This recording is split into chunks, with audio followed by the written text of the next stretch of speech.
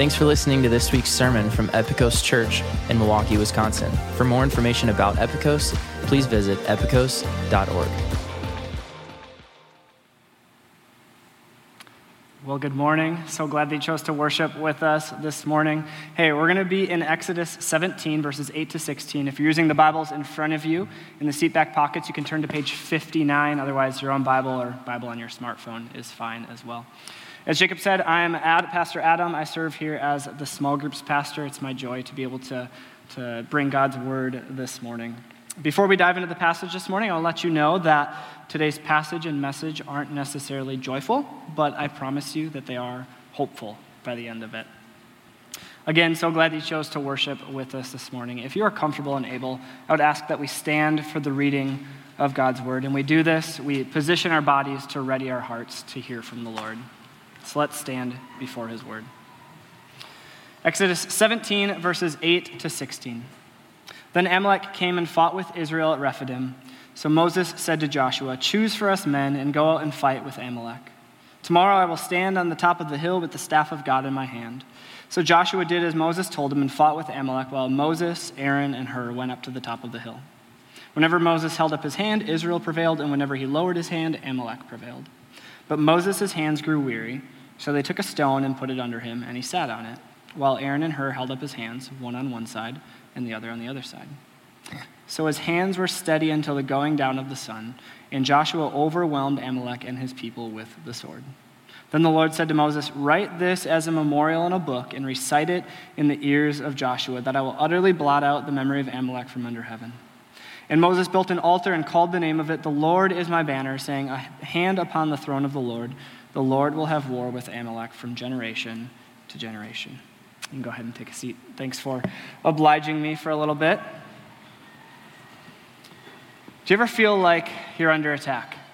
Like life is just one hardship after another, one moment of struggle after another? Because I imagine that this is how the Israelites would have felt in this moment. God had just barely rescued them out of Egypt. They faced a lack of food and water, and though the Lord did provide for them, they're now being attacked by a different people group than the ones who had oppressed them for over 400 years. We are all either going into a time of suffering, in the midst of a time of suffering, or coming out of a time of suffering. Maybe you can relate to this. Maybe you can't. If you can't, then just wait a little bit. Something will happen in your life. This experience of hardship and struggle is one that I've pastored people through over the years, but there's one situation in particular that comes to mind for me. It's 2018. I'm in the middle of my 3-year program to get my master's in biblical counseling, and I'm simultaneously leading a grief share program, a grief share session, which is a program to walk with people through their grief in the midst of losing a loved one. I'm well-versed in the content of grief share. I've had classes on how to walk with people in the midst of their grief, and we're about 2 to 3 weeks into this 13-week journey. And at some point during the evening, the discussion turns to tears, as it often does in this sort of environment. Only this time, it was different. There was no amount of training, no amount of preparation that I could have done to prepare me for what was going to happen next. All of a sudden, one of the women in the group begins to cry in a way that I've never heard somebody cry before. I can only describe it as wailing, this mixture of pain and anger and grief that goes on for what feels like forever, and all the rest of us can do in this moment is sit there and wait and be with her. You see, this woman and her husband sitting next to her had recently lost their 8-month-old son to a congenital heart disease. And it wasn't until after he had passed away and they were talking with the doctors, they began to sort of put the pieces together and realize it was the exact same disease that took the life of their firstborn son when he was just 5 days old. There was literally nothing they could do except sit and wait and watch and pray. And I wasn't a parent at the time, so I couldn't necessarily put myself in their shoes. But now that my wife and I have a 14-month-old daughter, I cannot imagine losing her, let alone a second child. And this isn't to mention that within the next 2 years, each the husband and wife would go on to lose a parent.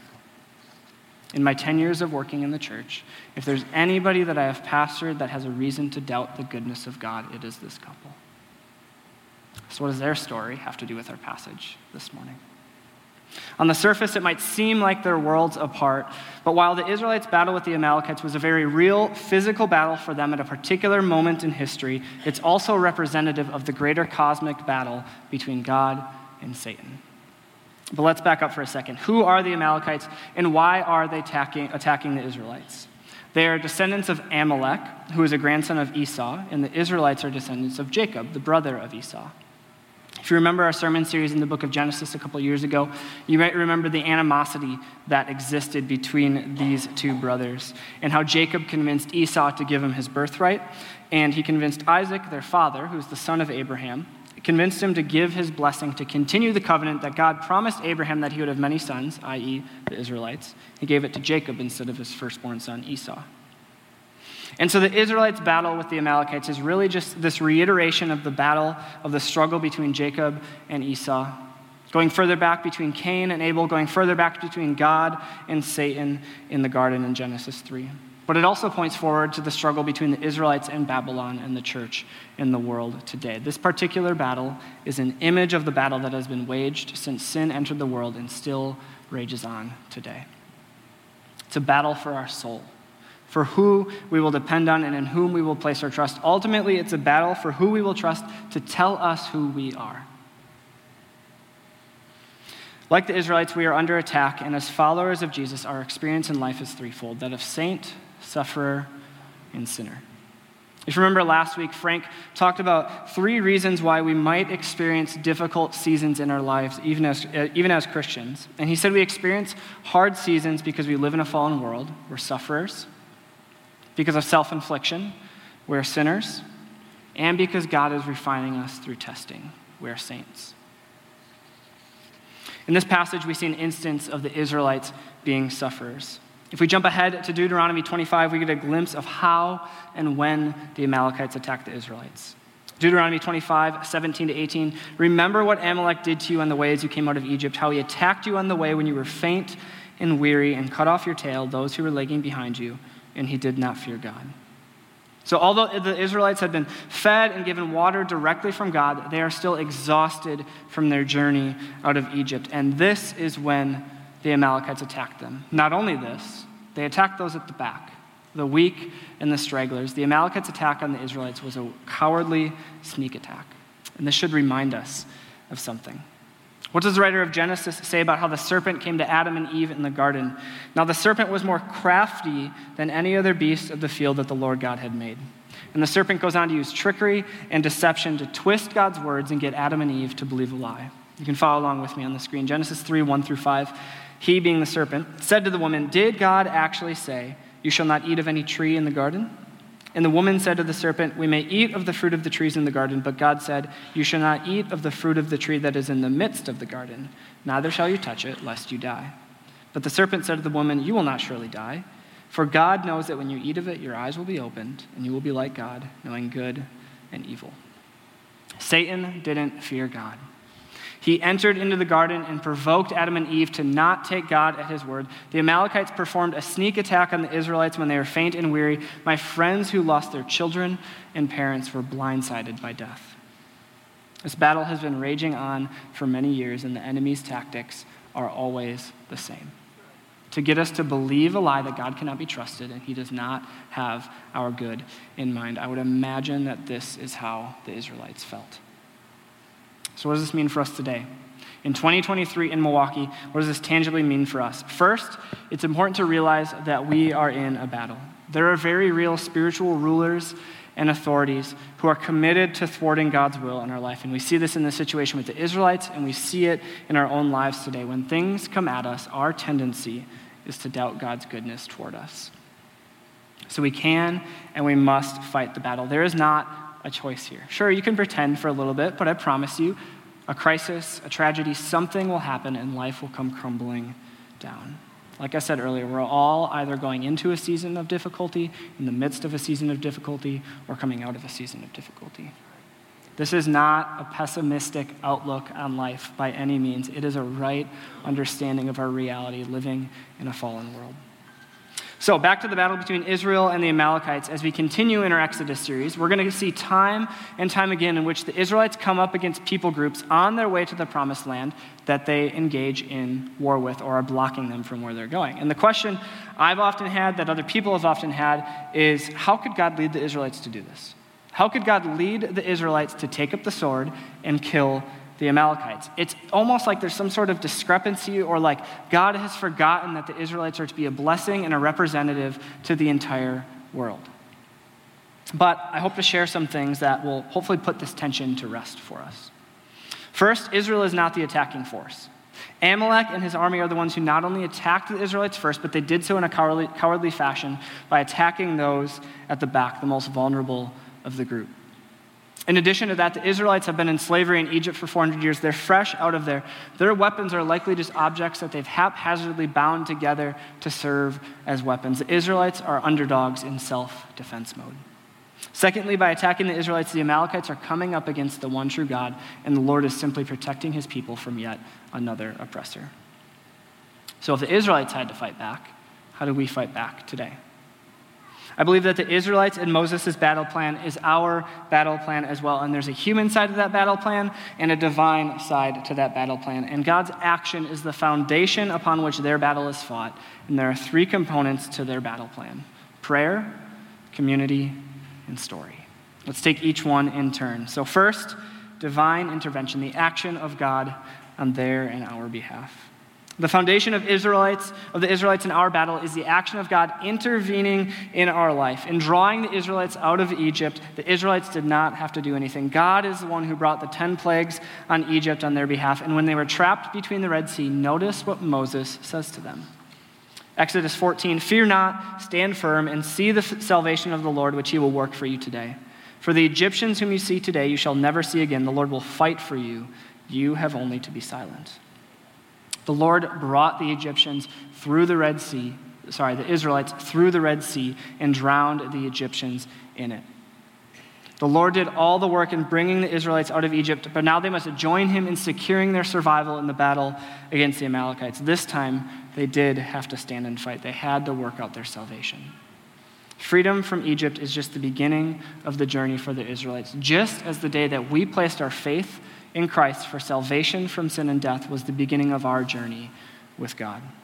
Salvation and conversion are not the touchdown of the Christian life. They are the kickoff.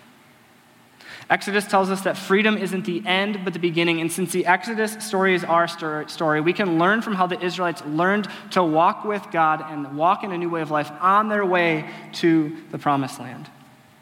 As we study the book of Exodus, we get the opportunity to learn from what the Israelites got right, but also from what they got wrong. And today we happen to get to learn from what they got right.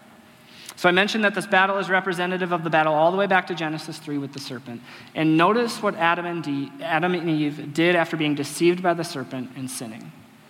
They covered themselves with fig leaves, and they ran and hid from God. But what did Israelites and Moses do? They faced the battle head on, and they ran directly to God, asking him for help. The Israelites had to learn how to live into this new way of life, and so do we. We've been rescued by God from our Egypt because of Jesus' death on the cross, but that is not the end of the story. Jesus also rose to life, and because of his life, the one he's living today, right now, this morning, the Apostle Paul in the book of Romans in the New Testament makes a claim that we, quote, shall be saved. Ongoing, progressive future. There is work to be done alongside God in our walk with Christ, just as there was work for the Israelites to do alongside God in their journey to the promised land. And this work is depicted through the three components of their battle plan against the Amalekites: prayer, community, and story. So, first, prayer. I am what I would consider an apathetic perfectionist. If I can't do something the right way or be good at something right away, why even start? It's not worth it. Even when I sense I might be good at something, I'm very slow to get started, and this has found its way into my prayer life. I just mentioned that when the Israelites got attacked, they faced the battle head on, ran towards God asking for his help. But if I'm honest, my first inclination during hard times is not to run to God, but to try to seize control of a situation. Oftentimes, my own anger, frustration, apathy can keep me from going to God in prayer.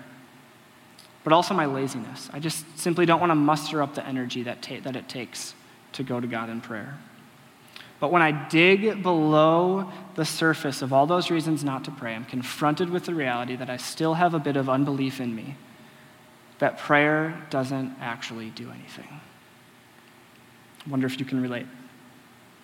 In his book, A Praying Life, Paul Miller says this about cynicism and prayer. The glib way people talk about prayer often reinforces our cynicism.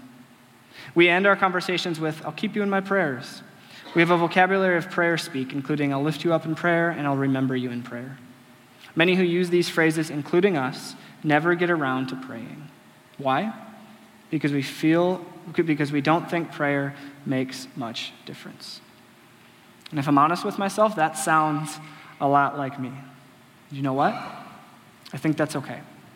Because just like the Israelites are learning how to live a new way of life with God, I am still learning how to work out my salvation. Every single one of us in this room are learning how to work out our own salvation. I am not yet who I want to become.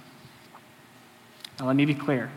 I know that prayer matters and that it makes a difference. I've seen it in my life, in the life of my friends, and those I've prayed for. I just struggle to believe it sometimes. But even in the midst of that struggle, I've discovered there's just one rule to prayer. Show up. Show up time and time again and meet with God. We see this in our passage this morning. Verses 9 through 13. Tomorrow I will stand on the top of the hill with the staff of God in my hand.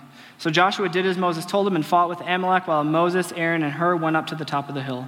When Moses held up his hand, Israel prevailed, and whenever he lowered his hand, Amalek prevailed. But Moses' hands grew weary, so they took a stone and put it under him, and he sat on it, while Aaron and Hur held up his hands, one on one side and the other on the other side. So his hands were steady until the going down of the sun, and Joshua overwhelmed Amalek and his people with the sword. From this passage, I want to draw our attention to 3 principles of prayer. The first principle is that prayer changes God's action in history. Prayer changes God's action in history. Regardless of where you fall on the spectrum of the tension between God being in complete control of things and humanity's free will, this passage makes clear that without us praying, there is potential that things will not happen as they should. Look at verses 11 to 13. When Moses held up his hand, Israel prevailed. Whenever he lowered his hand, Amalek prevailed. So his hands were steady until the going down of the sun, and Joshua overwhelmed Amalek and his people with the sword.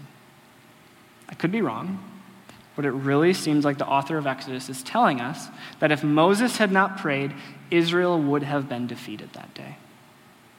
God wants us to join him in his efforts to bring about his kingdom in the world, and he makes clear that there is power in prayer.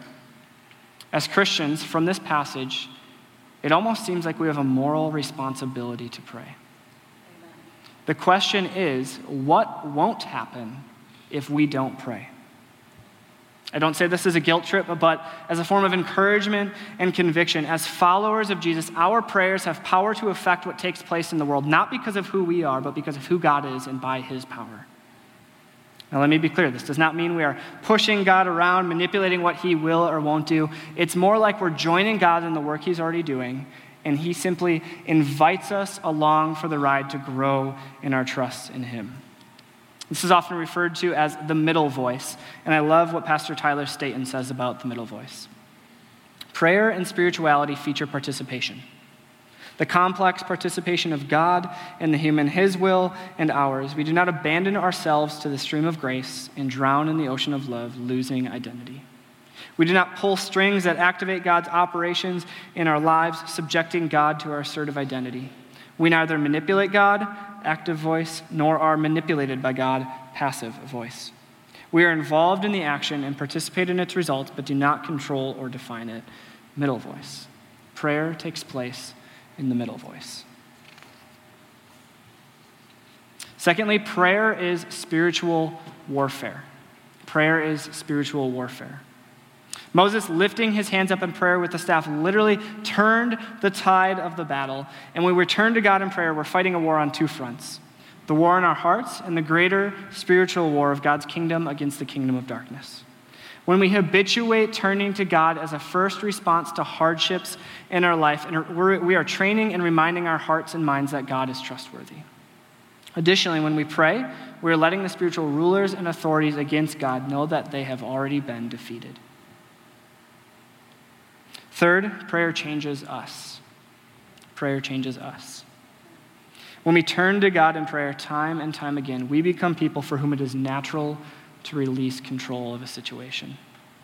Over time, we don't feel the need to have our way, and we become okay with what God has intentioned. And while prayer can definitely come in the form of God answering our prayers, taking action in our life, it equally comes in the form of God reforming us away from anxious control and toward being people of love. So again, those three principles of prayer. 1, prayer changes God's action in history. 2, prayer is spiritual warfare. And 3, prayer changes us. Now there's one more aspect of prayer of Moses praying that I'd like to draw our attention to, which is his bodily posture. Now remember, the book of Exodus is believed to have been written by Moses. And as we've been following along, we've seen time and time again in which Moses has directly interacted with God through conversation. But in this passage, we don't read of any conversation between God and Moses. Instead, we just see a bodily posture of prayer and surrender to God. So sometimes in the most dire of situations, that is all we can muster. And other times, words are not enough to express our heart and our dependence on God. Taking on a bodily posture, such as raising our hands, getting on our knees, or laying down before God can be more effective than words at times. And putting our bodies in a position of dependence on God can affect our heart's receptiveness to God. We can lead with our bodies to ready our hearts. When you don't have words to pray, when your heart's not in it, know that raising your hands, getting on your knees, or laying down before God is enough.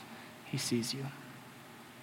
The second component in the Israelites' battle plan is that of community. I would define community as being in relationship with like-minded followers of Jesus. Let's go back to our passage, verses 9 through 12. Tomorrow I'll stand on the top of the hill with the staff of God in my hand. So Joshua did as Moses told him and fought with Amalek while Moses, Aaron, and Hur went up to the top of the hill. Whenever Moses held up his hand, Israel prevailed, and whenever he lowered his hand, Amalek prevailed. But Moses' hands grew weary, so they took a stone and put it under him, and he sat on it, while Aaron and Hur held up his hands, one on one side and the other on the other side. So his hands were steady until the going down of the sun. If Moses wouldn't have prevailed in dependence and prayer by keeping his hands up, the Israelites would have lost the battle. But he wasn't alone. If Aaron and Hur hadn't supported Moses, the Israelites also would have lost the battle. There is power in community and allowing others to come alongside us because God himself is a community in the Trinity of the Father, the Son, and the Holy Spirit. And as people created in his image, we were created to need one another. But our current culture tells us the complete opposite. Our society pushes rampant individualism and this pursuit to be you, whatever that means. We all have a tendency to want to be unique and independent and self-sufficient.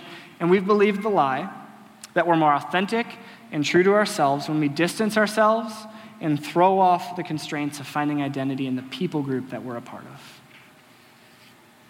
What's the first thing you ask someone after you find out their name when you first meet them? What do you do, right? In our modern world, we tend to view ourselves and others based on what we do rather than who we are. In our modern world, we're free to determine what's best for us and mark out our own authentic path. We don't think about there being a God who wants a relationship with us or a very real spiritual enemy who wants to thwart that relationship. And so how do we fight against the individualism of our day and allow community to be a part of our battle plan against the hardships that are sure to come? We do this by inviting people into our life and allowing them to speak truth and life into us. By allowing them to come alongside us and support us physically through physical means, but also spiritually through prayer and interceding for us.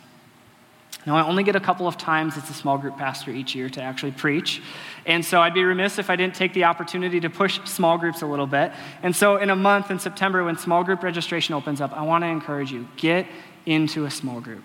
There should be 40 to 50 small groups, if not more, spread across Milwaukee, different times, different days of the week. You should be able to find a group that works for you. I can't encourage you enough to check that out. Because being in community with other believers on a regular, weekly basis offers us encouragement and conviction and shapes us into people of love. At the same time, I need to be honest. At first, it's okay to just show up. Maybe not engage that much. Maybe you're closed off a little bit. But if we're to experience the full benefit of being in community with others, we have to be willing to let our guard down. We have to be willing to be vulnerable, to let people truly know us, the good, the bad, and the ugly. So the first part of the battle plan is prayer. The second is community. The third and final part of the battle plan for the Israelites and us is story. Every night when my wife and I put our daughter Cora down for bed, we have a habit, a routine of reading 1 to 2 books. She normally selects which books she wants to read. And Cora, if you're upstairs watching, this is for you. But this is one of the books that she chooses. It's a kid's illustrated version of Psalm 23. So we're going to go back to children's ministry a little bit, and we're going to read this together this morning. God is my shepherd, and I am his little lamb.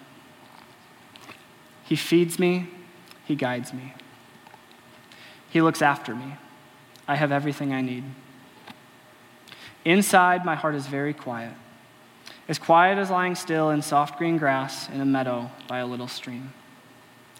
Even when I walk through the dark, scary, lonely places, I won't be afraid because my shepherd knows where I am. He is here with me. He keeps me safe. He rescues me. He makes me strong and brave. He is getting wonderful things ready for me, especially for me. Everything I ever dreamed of. He fills my heart so full of happiness, I can't hold it all inside. Wherever I go, I know God's never stopping, never giving up, unbreaking, always and forever love will go to. Now, I am fully aware that this is a very colorful book, and she probably likes it because there's pretty pictures and stuff like that. But also, when we first started reading it, she would point to Jesus and then point to my face and go back and forth. Like I'm not. But I'm very thankful that she sees me as her shepherd in some form or another. So while I'm fully aware that that's probably the reason she likes the book, it's still doing something to her on a soul level. Day in and day out, reading that book is shaping her to the truth of the Bible and to the knowledge of God's presence with her. She will know that she is a part of God's story, and it will affect her, not only her view of herself, but her view of God, of others, and of the world. It is shaping her. But it's also shaping us. My wife has the book memorized at this point. She could probably recite it for you without actually looking at it. We are storied creatures, and we live by the narratives we believe, whether or not we recognize it.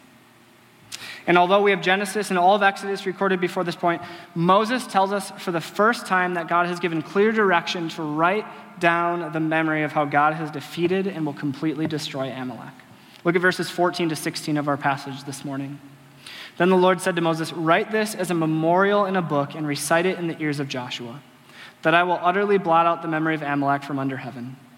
And Moses built an altar and called the name of it, "The Lord is my banner," saying, "A hand upon the throne of the Lord will have war with Amalek from generation to generation." If we were to continue our study after Exodus into the rest of the Old Testament, we'd get to Numbers and Deuteronomy and beyond, and we would find well over 20 times in which the Lord is calling the Israelites to remember. Remember what the Lord did to Egypt and all of its inhabitants. Remember how the Lord your God led you through the wilderness. Remember how you were slaves in Egypt and the Lord redeemed you. Constant calls to remember what the Lord has done. It is through knowing, telling, and retelling the story of God, the story that we're a part of, that we fight our battles. There is no formation without repetition. And when we memorize the story of God, we are quite literally reshaping our brains on a biological level. So that's our battle plan in the war for our souls: prayer, community, and story. But what happens when the battle doesn't seem to work? What happens when things don't go our way, even though we've prayed, we've engaged with others in community, we've reminded ourselves of the story of God? Well, first, it's good to know that we're not alone. Although the Israelites defeated Amalekites that day, if we fast forward to Numbers 13 and 14, we see them meet the Amalekites again. Only this time they lose the battle. They don't only lose the battle, but this forces them away from the promised land to wander in the desert for another 38 years. And so I have to be honest with you, the Christian life of following Jesus is not one of upward mobility. As Christians, our life trajectory is not up and to the right. We will have our own wilderness moments. We will experience unanswered prayer, questions, doubts, and silence. Sometimes it will feel like God doesn't care about us and that he's left us. We will not always experience victory just because we pray. And that's okay. Because our ultimate hope isn't in victory in this life, but in the ultimate victory that Christ has already secured over the spiritual forces of darkness and sin and death. All of our suffering in this life is temporary because of our hope in Jesus. And this will look different for every single one of us in this room this morning. Why is it that some people experience victory while others experience loss as Christians? In 2017 or 2018, there was a family that attended Epikos, and we got the call one day that the husband had been placed in a drug-induced coma due to a lung infection of some sort. And I remember going with some of the pastors, some of the elders at Epikos to be with the family, be with the wife, and pray with them, pray for them, and anoint his head with oil. And for about 2 to 3 months, every day, we were waiting for the call or the text, and eventually we got it that he had woken up. And he began the slow recovery process, and now he is happy and alive and healthy and able to be there for his wife and his children. Why is it that this man survived while my friends lost their 2 sons under the age of 1? I don't know. I genuinely don't have a good answer for that. Other than to say that we live in the now and not yet. We catch glimpses of heaven while still being subjected to death as a result of living in a fallen world. What I do know is that both families placed their ultimate trust in Jesus. In his having won the cosmic battle, and they expressed it through prayer, community, and story. So does this mean that we should just sit idly by? I don't think it does. If the Israelites' battle with the Amalekites is representative of the original battle in Genesis 3 between God and Satan, and the Israelites took action alongside God against their enemy, then we are to do the same. In our passage this morning, God says, I will utterly blot out the memory of Amalek from under heaven. But if we jump ahead to Deuteronomy 25:19, we will see that the Israelites would join God in taking care of the Amalekites. Take a look at verse 19 in Deuteronomy 25. Therefore, when the Lord your God has given you rest from all your enemies around you, in the land that the Lord your God is giving you for an inheritance to possess, you shall blot out the memory of Amalek from under heaven. You shall not forget. You shall blot out the memory of Amalek, and I will utterly blot out the memory of Amalek. Christ has secured our victory, and we join him in the fight against the cosmic forces of darkness. We fight not for victory, but from victory. We join God because as we read in Colossians in the New Testament, Colossians 2:15, he, being Jesus, disarmed the rulers and authorities and put them to open shame by triumphing over them in the cross. Moses and the Israelites won the battle because of dependence on God expressed through prayer and the holding up of the wooden staff as God's judgment against the Amalekites. Jesus was held up on another piece of wood, executing God's judgment over sin and death and the spiritual forces of darkness. Christ has secured our victory. We are to simply walk in it. And we walk in that victory by continuing the battle plan. So, with Jesus' victory on the cross as our foundation, let's orient our lives around these 3 things. Number 1, being with God through prayer. How is God asking you to grow in your prayer life? Number 2, being with other believers through community. Have you invited other people in to lift you up? Number 3, knowing the biblical story that we're a part of. How can you grow in your knowledge of the redemptive arc of the entire Bible? Regardless of what attacks and hardships come at us, if we allow these 3 things to have their way in us, we will develop a persevering trust in our God. My friends that lost both their sons and 2 parents are still walking with Jesus.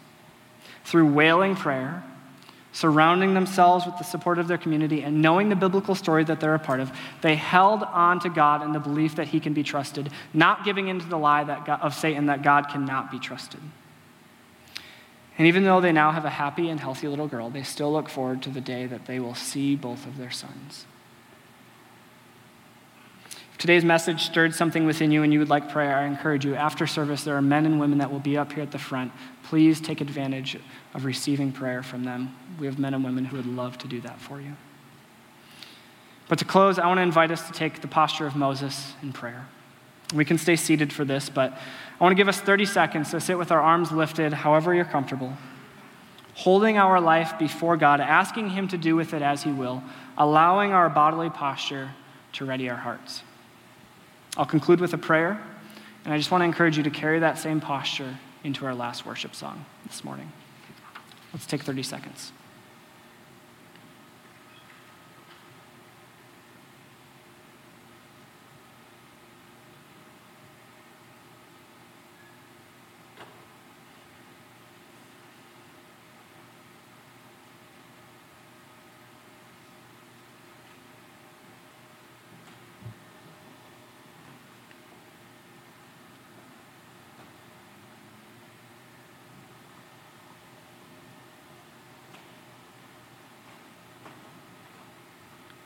Father, I thank you that you have written us into your story.